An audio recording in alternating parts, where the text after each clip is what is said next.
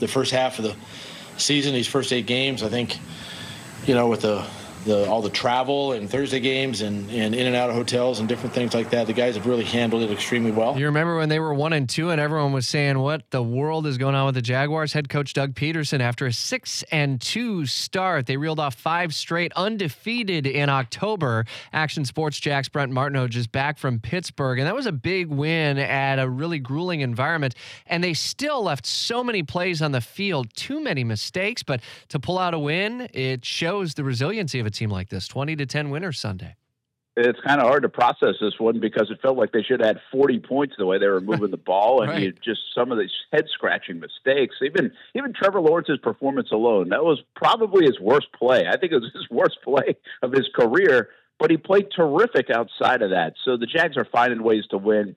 And remember this, Rich, Trevor Lawrence won more than anybody else, like in the history of college football, and he was a big-time winner in high school. It's starting to translate to the NFL. That guy knows how to find ways to win. And he knows how to find the weapons, too. And the play to Travis Etienne was really when I felt like, okay, now they're in the driver's seat. They've got this game. And using him as a weapon, he is fast becoming an MVP caliber player for this team.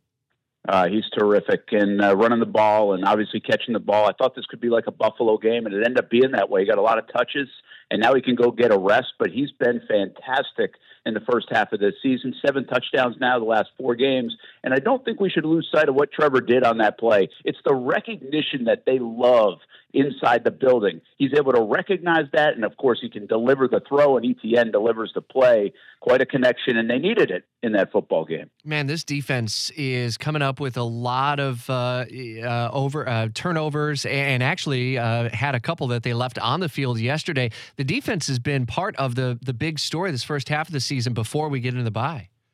It's unreal, and I'm about to crunch some numbers on this, but I don't think it's going to take very long. What they are doing to teams in the first half of games has been phenomenal. I think they're averaging just over 7 points allowed in the first half, and if you look at the formula of the last 5 weeks, when the Jags have been on this winning streak, they've been able to start quick, they build double-digit leads, and part of that is because of their defense holding teams down. I mean, Pittsburgh didn't get a first down until 10 minutes to go in the second quarter, and they got a touchdown late. But the defense has been so good. And, Rich, a real, salute to their depth that they've built because they were without Andre Sisco and Tyson Campbell, and that's a big deal in the back end. Didn't seem to matter yesterday. Yeah, how about Dewey Wingard with the interception and then grabbing the terrible towel? Ouch.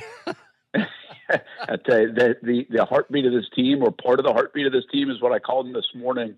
And what a story. The character development of number 42 here in Jacksonville continues to make big plays. But who's not making a play right now for the Jacksonville Jaguars? It seems like everybody is contributing. Is there a balance? I mean, you can't change the schedule, so the schedule is what it is, but they're on such a roll. You almost don't want the momentum to get disrupted by a bye week, but then the balance to that is it gives everyone a chance to catch their collective breath, really focus on the playoff push the second half of the season, and more importantly, for guys like Zay Jones and others who are nicked and bumped and bruised, a chance to recover and really take on that second half healthy, hopefully.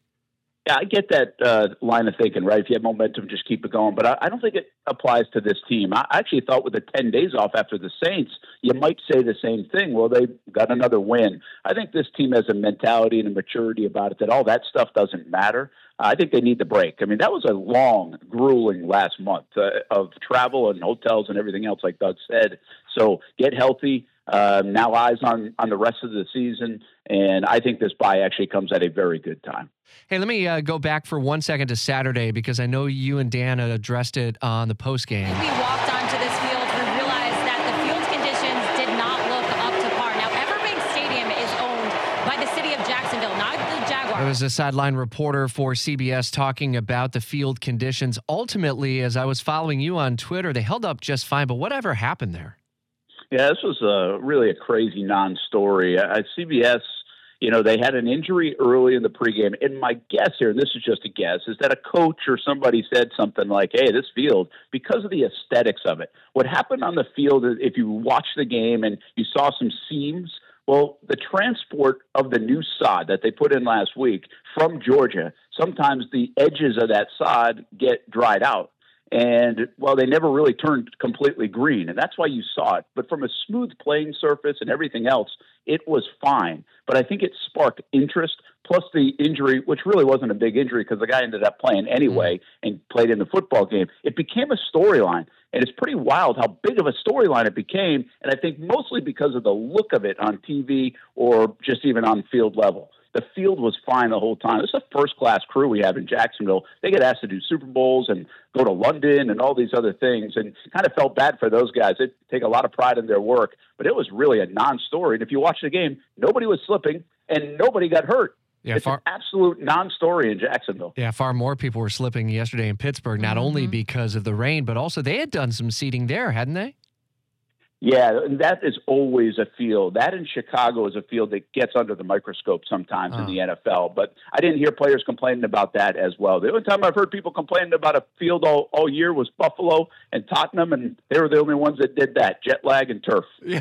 All right, we'll be listening in ESPN 690, Brent and Friends. A whole lot to unpack from the Jaguars, from Florida, Georgia, and the rest of college football. We've got to end, not only the World Series as well. 8:55 on Jacksonville's Morning News.